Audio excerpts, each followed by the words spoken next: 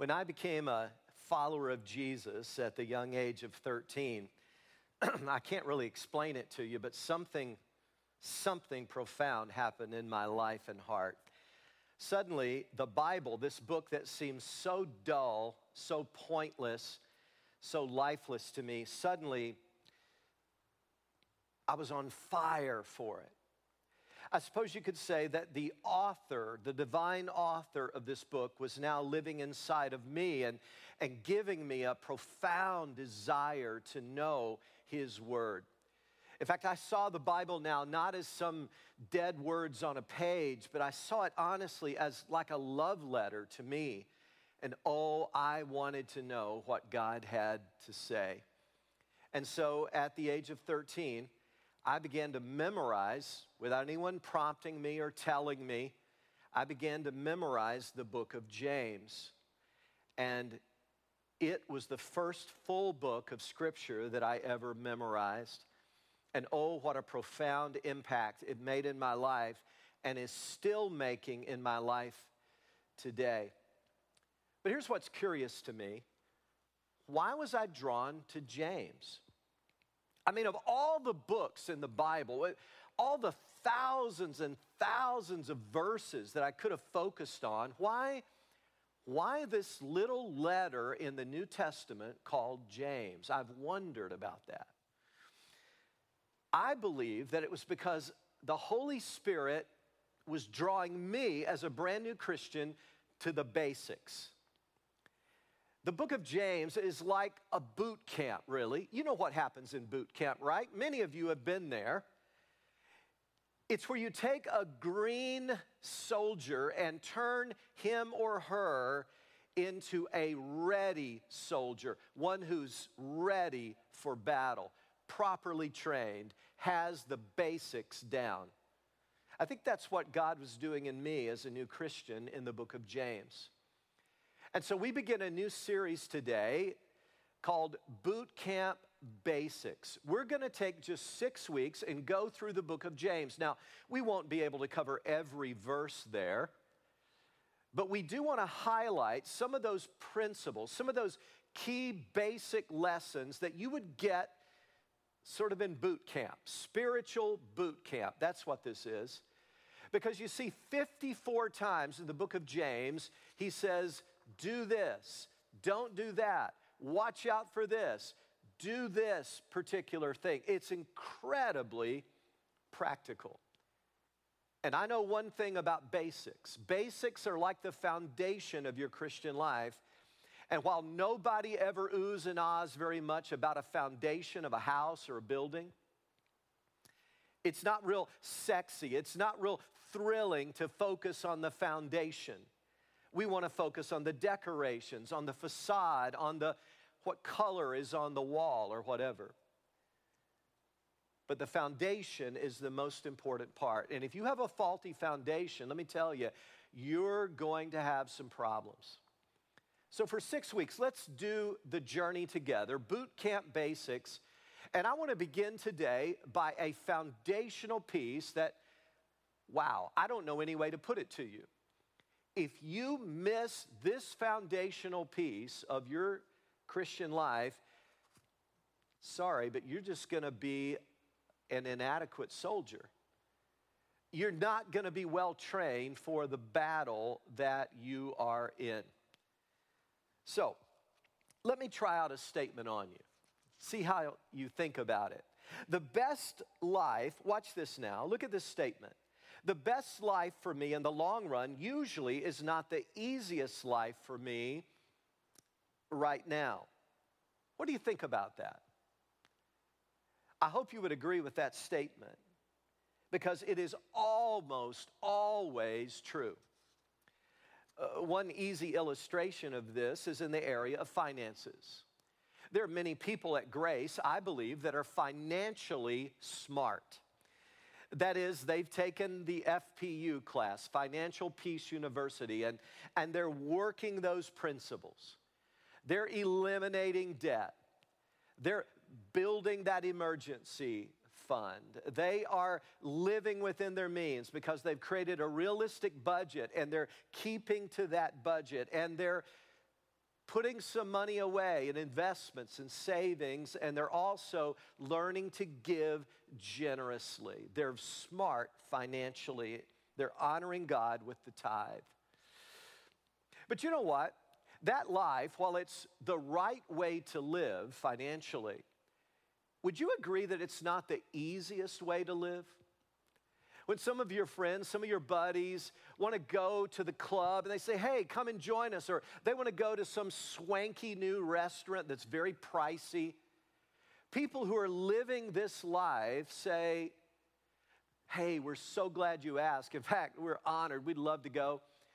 But we're really living within our budget right now, and so we're going to have to beg off for tonight. But hey, maybe we can hang out next week at our place. That's not easy to do, but it's smart. Or you may see your friend at work who's got a brand new lease on a car with all the latest gadgets and features. And man, it looks great. But you, because you're living wisely now, you, instead of going into a lease paying hundreds of dollars a month for this incredible car, you bought a used car. It's pretty modest because that's the one you could afford and pay cash for. It fits your budget. Now, if you ask which approach is going to be better financially in the long haul, the answer is a slam dunk. The couple that's living within their means, they're going to be a lot better off. They're going to be honoring God, and they have rewards, literally rewards, not just on earth, but in heaven for living that way. But it's not necessarily the easiest life now. To show that kind of restraint requires character and long-term thinking. So here's the statement again. It's on the screens. The best life for me in the long run usually is not the easiest life for me right now. And if you don't embrace that principle and really embrace it, your spiritual journey is going to be very, very frustrating. So here's what long-haul thinking affirms. It affirms this: that God uses difficult things in our lives to grow, deepen, and shape us into the persons He wants us to be. The Christian life is definitely not the easiest life right now, but it is the best life both here and hereafter. God uses difficult things to shape us. Now, I was thinking about some of the difficult things that people at Grace are going through, and I began to make a list. I thought I might just write down 6 or 7, but I got carried away as my mind got going. So bear with me here. These are just the things off the top of my head that I could think of, that I'm aware of directly, that are going on right now. The recent loss of a job. The loss of a job a long time ago and being unable to find a new one. Children who are in rebellion against God. Financial disaster, job insecurity, bankruptcy, confusion about God's will for your vocation. All these things are going on as we speak. Abuse, both verbal and physical. Disobedient children who are out of control. In-law problems. Constant anxiety about the future. Insecurity over a personal inadequacy. Anguish over an adult child in prison. Tremendous disappointment over unfulfilled dreams.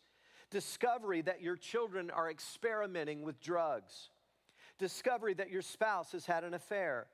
Desertion by a spouse. Divorce proceedings. Marital separation. Discovery of hidden vices in the family. A recent family crisis. Persons who are terminally ill. A spouse who is terminally ill. Grief over a spouse's death. Children with congenital health problems, intense frustration with where your life now is, the loss of a child through miscarriage, bitterness toward God, a parent who's dying, a family member who's mentally ill, fear of what tomorrow holds, and I'm just getting started. Hear me. All those things and many, many more are going on right now. Yikes. The struggle is very real. And what I'm saying to you today, if you're a real Jesus follower, and not just the phony kind, not just a quasi-Christian, not just the cotton candy Christian, if you're the real deal, you've got to adopt long-haul thinking. It's the only way to live the Christian life with excellence. So go on the journey with me. I want to quickly mention 5 things out of James chapter 1 that are important as we live out this long-haul thinking mentality. Number 1, we've got to get our thinking straight because difficult things happen to everyone. I just read the list for you.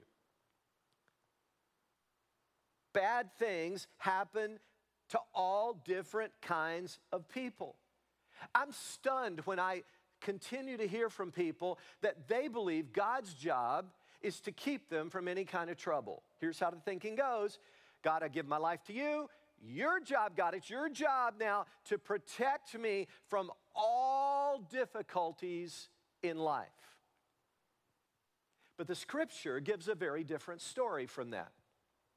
For instance, we start reading in verse 1, James, a servant of God and of the Lord Jesus Christ, to the 12 tribes scattered among the nations. Why were these believers scattered? It's because they were being persecuted. They were being hauled off and put in prison. Some had been beheaded. Others had been stoned. They were imprisoned. They had lost their jobs. They were being threatened. They literally ran for their lives. You talk about persecution. Look at what God says to do in verse 2. Consider it pure joy, my brothers and sisters, whenever you face trials of many kinds. And I've often pointed out to you, it doesn't say if or maybe or you just might face trials. He says when. It is a sure thing. Life is difficult and real Christians are not exempt. Now let me tell you what I'm not saying here. I'm not saying that because the struggle is real, you need to adopt a pessimistic attitude and just start always expecting the worst. I heard about one married couple, and the husband was just a mess when it came to being romantic. He didn't have a romantic bone in his body. He had never done anything tender for his wife. And so she just come to expect the worst. But this man went to a men's conference where he was challenged by the leaders there. Listen, men, to be a real man, you got to be tough and tender. Tough and tender.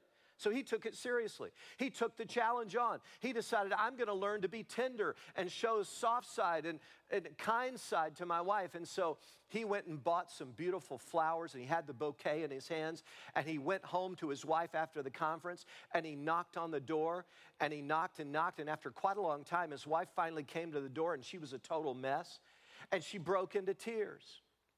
He couldn't believe it. She said, oh, it's been a horrible day. The kids have been out of control. The vacuum cleaner broke and won't work. A pipe burst in the bathroom and the whole house flooded. I burned the toast and now you come home drunk. Yeah. You see, we can start expecting the worst. God wants us to be realistic but not pessimistic. Trouble is not an elective. It's a required course. And so if you live on this planet very long, you're going to have some unpleasant, difficult things happen to you. Some people are going to die. Some people are going to betray you. Folks may slander you and say bad things. Trust me, you're going to be misunderstood if you live on this planet long enough. You're going to have disappointments and disillusionment and broken dreams. Aren't you happy you came to church today? Am I cheering you up or what? Yeah. Not pessimistic. That's realistic. And that's what God wants us to be. And James points out here that these trials come in various ways. That's an interesting Greek word. Some have even translated it polka dot ways. I think a better translation might be multicolored ways. There's going to be all different types of problems. Some are going to have fender bender problems. Others are going to have head-on collision problems. Some are going to have blister-type problems. Others are going to have a coronary One person is going to have his plans for tomorrow ruined by a rainstorm. Another's hopes for a lifetime are going to be ruined by a disease. But trouble hits everyone. Get your thinking straight on that. Let me just share a few verses. Matthew 6. Therefore, Jesus said this, do not worry about tomorrow, for tomorrow will worry about itself. Each day has enough trouble of its own. Or how about Acts 14:22? We must go through many hardships to enter the kingdom of God. Did you know that? That's what Scripture teaches. We're going to go through many hardships on this journey toward heaven. 1 Peter 4:12, beloved, do not be surprised at the fiery ordeal among you. Don't be surprised, which comes upon you for your testing, as though some strange thing were happening. This isn't strange when hard times occur.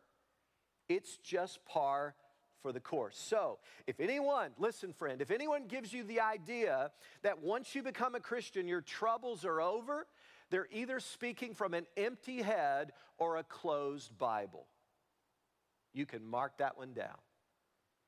Jesus said, in this world, you're going to have trouble. So let's get our thinking straight about that. The second principle I see here is that, and this gets a little brighter, thank God, we can rejoice in the hard times because they can make you better. Now, here's the way this works.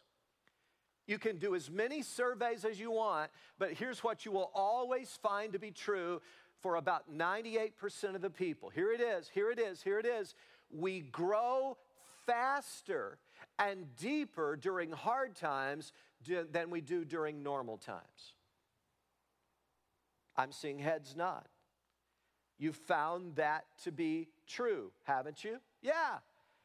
There's something about difficulties, trials, that just accelerate our growth. That's why James dares to say in verse 2, consider it pure joy whenever you face trials of many kinds, because you know that the testing of your faith develops perseverance. Perseverance must finish its work so that you may be mature and complete, not lacking anything. Now, if you were to ask me, Pastor X, what do you think is the biggest inadequacy overall with American Christianity? I got a ready answer for you. I believe our biggest defect in American Christianity is we do not have an adequate theology of suffering. J.C. Penney, the great businessman, once said, there are two great motivators in life. What are they? Jesus Christ and adversity. Christian, you're kind of like a tea bag. You say, what do I possibly have in common with a tea bag? You're not worth much until you've been in hot water. Yeah, that's right. Corny, I know, but so true. You show me a Christian who hasn't been in some hot water, some tough times, and I'll show you a person who doesn't have a clue. But we can rejoice in these, not because we consider the trial a joy. No, no, no, no, no. It's the result of the trial that is a joy, because it sets our focus on heaven. So I got news for you today. Everybody listening to me right now is either in the midst of a trial, you've just come out of a trial, or you're about to go into a trial. Hallelujah. Again, aren't you glad you came to church today? Oh, I know you are. These are boot camp basics. Show me a Christian that doesn't get this basic training, and I'll show you a Christian that's going to be weak and vacillating and tossed about by every wind of doctrine. They're going to be here today, gone tomorrow, so fickle it'll be unbelievable. You got to get this lesson down. It's the basics of boot camp when it comes to Christianity. But here's a third principle. As you're thinking about this long haul thinking and all the difficulty of this life, ask God for wisdom. because there may be something you can learn. Now, I've intentionally understated that because there's almost always something we can learn through our trial. But we need wisdom. Folks, the prayer that I pray more than any other prayer, do you know what it is? I wear this next verse we're about to look at, I wear it out. There's seldom a week that goes by that I don't intensely seek God for what this verse is talking about. Here it is. If any of you lacks wisdom, he should ask God, who gives generously to all without finding fault, and it will be given to him or her. Do you need wisdom? Hey, do you remember that list I read earlier? And I was just skimming the surface of things that I could think of off the top of my head that people are going through in this congregation. Can I tell you something about every one of those situations? The people, the dear people of this church family who are in those situations, they need wisdom. Not facts necessarily. Oh, facts might be helpful. You could use a little more knowledge, but can I tell you, there's a big difference between knowledge and wisdom. Knowledge is okay, but it just fills your head with information. Wisdom is the ability to take that information and actually apply it on the road test of life. And wisdom is what we need every single day. Can I tell you something? Many of the decisions that you're facing, many of the dilemmas that you're in are not slam dunk issues. That is, they're not absolutely right or absolutely wrong. Amen? That's why they're so hard. If they were absolutely right or absolutely wrong, no big deal. It'd be easy to make the decision, wouldn't it? What you need is wisdom. Most of the dilemmas of life require wisdom, and that's why I tell you, I wear this verse out, because we need wisdom. The manager of a boat dock checked his watch and then called out over the megaphone, "Boat 99, returned to the dock." Forgot about it, waited about 10 minutes. Nothing had happened. He looked out over the lake again and called out over the megaphone, "Boat 99, please return now to the dock." And his assistant came up and said, "Sir, we only have 75 boats here. There is no boat 99. The manager looked out and said, "Boat 66, are you in trouble?" In this upside down world that you live in, you need wisdom to navigate. Godly wisdom. Without it, we lose our perspective entirely. By the way, the author of this book practiced what he preached, the human author, James.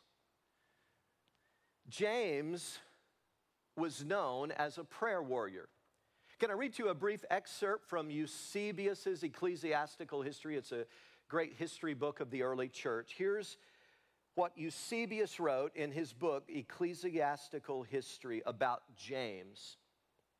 He was in the habit of entering the temple alone and was often found upon his bended knees and interceding for the forgiveness of the people, so that his knees became as hard as camels in consequence of his habitual supplication and kneeling before God. And indeed, on account of his exceeding great piety, he was called the Just. James the Just. He was a prayer warrior, and he had wisdom. Later, he's going to say in this little letter in chapter 4, you do not have because you do not ask God. When Solomon was crowned successor to his father, King David, he had the weight of the world on his shoulders because there was a lot of turmoil in the kingdom, and he felt the pressure. And he had a dream in which the Lord said to Solomon, "Ask for whatever you want me to give you." And God was pleased that Solomon did not ask for long life or for the death of his enemies or for great wealth. And God gave him long life, and God gave him wealth, and God gave him incredible wisdom in order to rule. We need it. You and I need wisdom today. You need it this very day in situations you face when you leave here. But there's one big qualifier I see he gives here, starting in verse 6. But when he asks, he must believe and not doubt, because he who doubts is like a wave of the sea, blown and tossed by the wind. That man should not think he'll receive anything from the Lord. He's a double-minded man, unstable in all he does. Translated?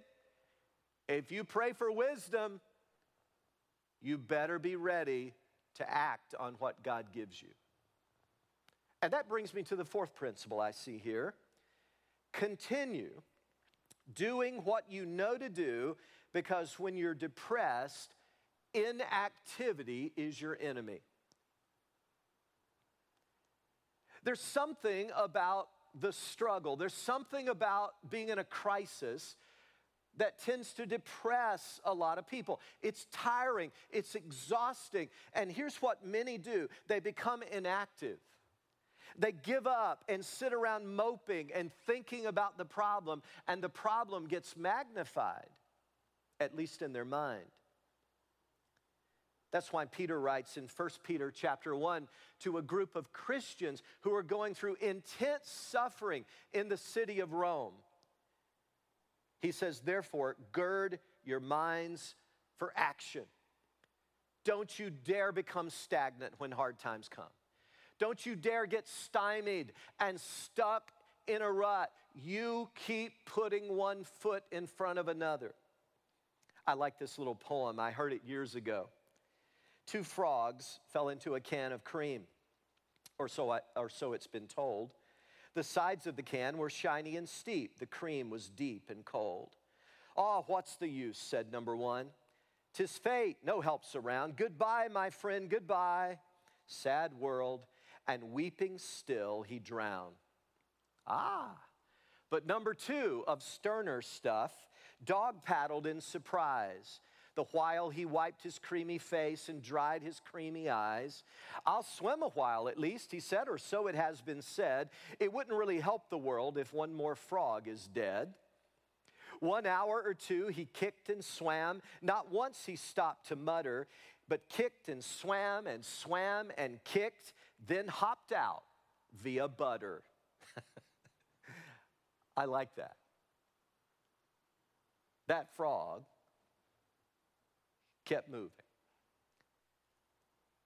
And the last thing this old world needs is another Christian casualty, shipwrecked and sunk because they simply stopped moving on the seas of suffering. Keep doing what you know to do. You said, Pastor Rex, do you know how bad this situation is I'm in? I mean, it's horrible. I've got so many doubts and anxieties. The stress is unbelievable. It's about to blow the top of my head off. What should I do? Put one foot in front of the other. And you keep moving. You keep doing what you know to do. You keep doing what is right and good and godly and noble. And one of these days, you're going to hop out via butter. God is going to do immeasurably more than all you can ask or imagine. But there's one final step in long-haul thinking that I want to share. And that is, we should endure hardship because endurance brings a reward. You know what I think? I've been at this a good amount of time now, and as I reflect back on the years of ministry at Grace, I've got a confession to make. My confession to you today is I don't think I don't think I've talked nearly enough about rewards. Because as I read the Bible, wow, there's all kinds of stuff about rewards. Rewards that we should look forward to, not just in this life, but in the next. So listen to what the text says in verse 12. Blessed is the man who perseveres under trial, because when he or she has stood the test, they're going to receive the crown of life that God has promised to those who love him. Reward. Crown of life. There's going to be a reward for what you're going through. So endure. In 1954, the Milwaukee Braves and the Cincinnati Reds played each other on the first game of baseball season. Everybody was kind of excited because there were two rookies that were kind of debuting. It was their first major league game. And the rookie for the Cincinnati Reds was a young guy named Jim Greengrass. Isn't that a great name for a baseball player? Jim Greengrass. And wow, what a day he had. On his first day in the major leagues, game number 1, he batted 1,000. He had 4 doubles that day. 4 doubles. And everybody's going, wow, this guy's going to be great. But the other rookie for the Milwaukee Braves did not do so well. On his first day in the majors, he went 0 for 4. He struck out, in other words, 4 times in a row. Not a very good start for Hank Aaron, who went on to set the record for career home runs. Listen, I don't know what's happened to you in the past. What I want to know is which direction are your feet pointed today? That's what I want to know. I'm not saying the past is unimportant. I'm not saying it's not significant. I'm not saying it wasn't bad. What I want to know is which direction are your feet pointed, because it's not how you started that matters, it's how you end. It's how you end.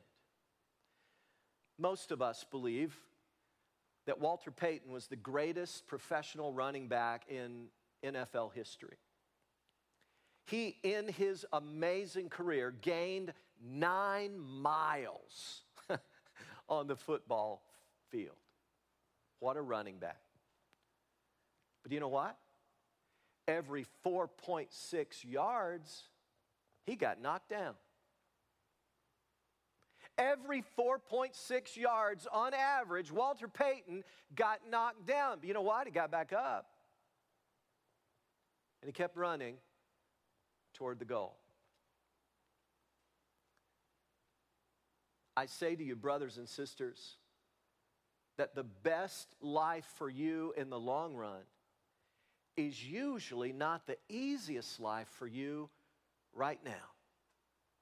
And the best Christians I know, the ones I admire and respect the most, have been knocked down. But they didn't fixate on that, and they didn't let that define them.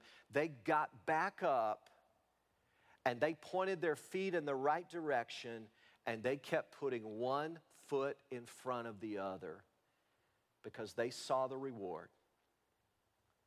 That is long-haul thinking. Father, help us to be people who embrace and really live out long-haul thinking. Thank you that your word teaches it so clearly, and that we can have the understanding that even though the struggle here is very real and the pain is sometimes almost unbearable and the difficulties can daunt us, thank you that we have our eyes fixed on you. And thank you that we have your example, who for the joy set before you endured the cross, despising the shame. And like you, let us be victorious because we live and move and have our being in your amazing grace. In Jesus' name we pray, amen and amen.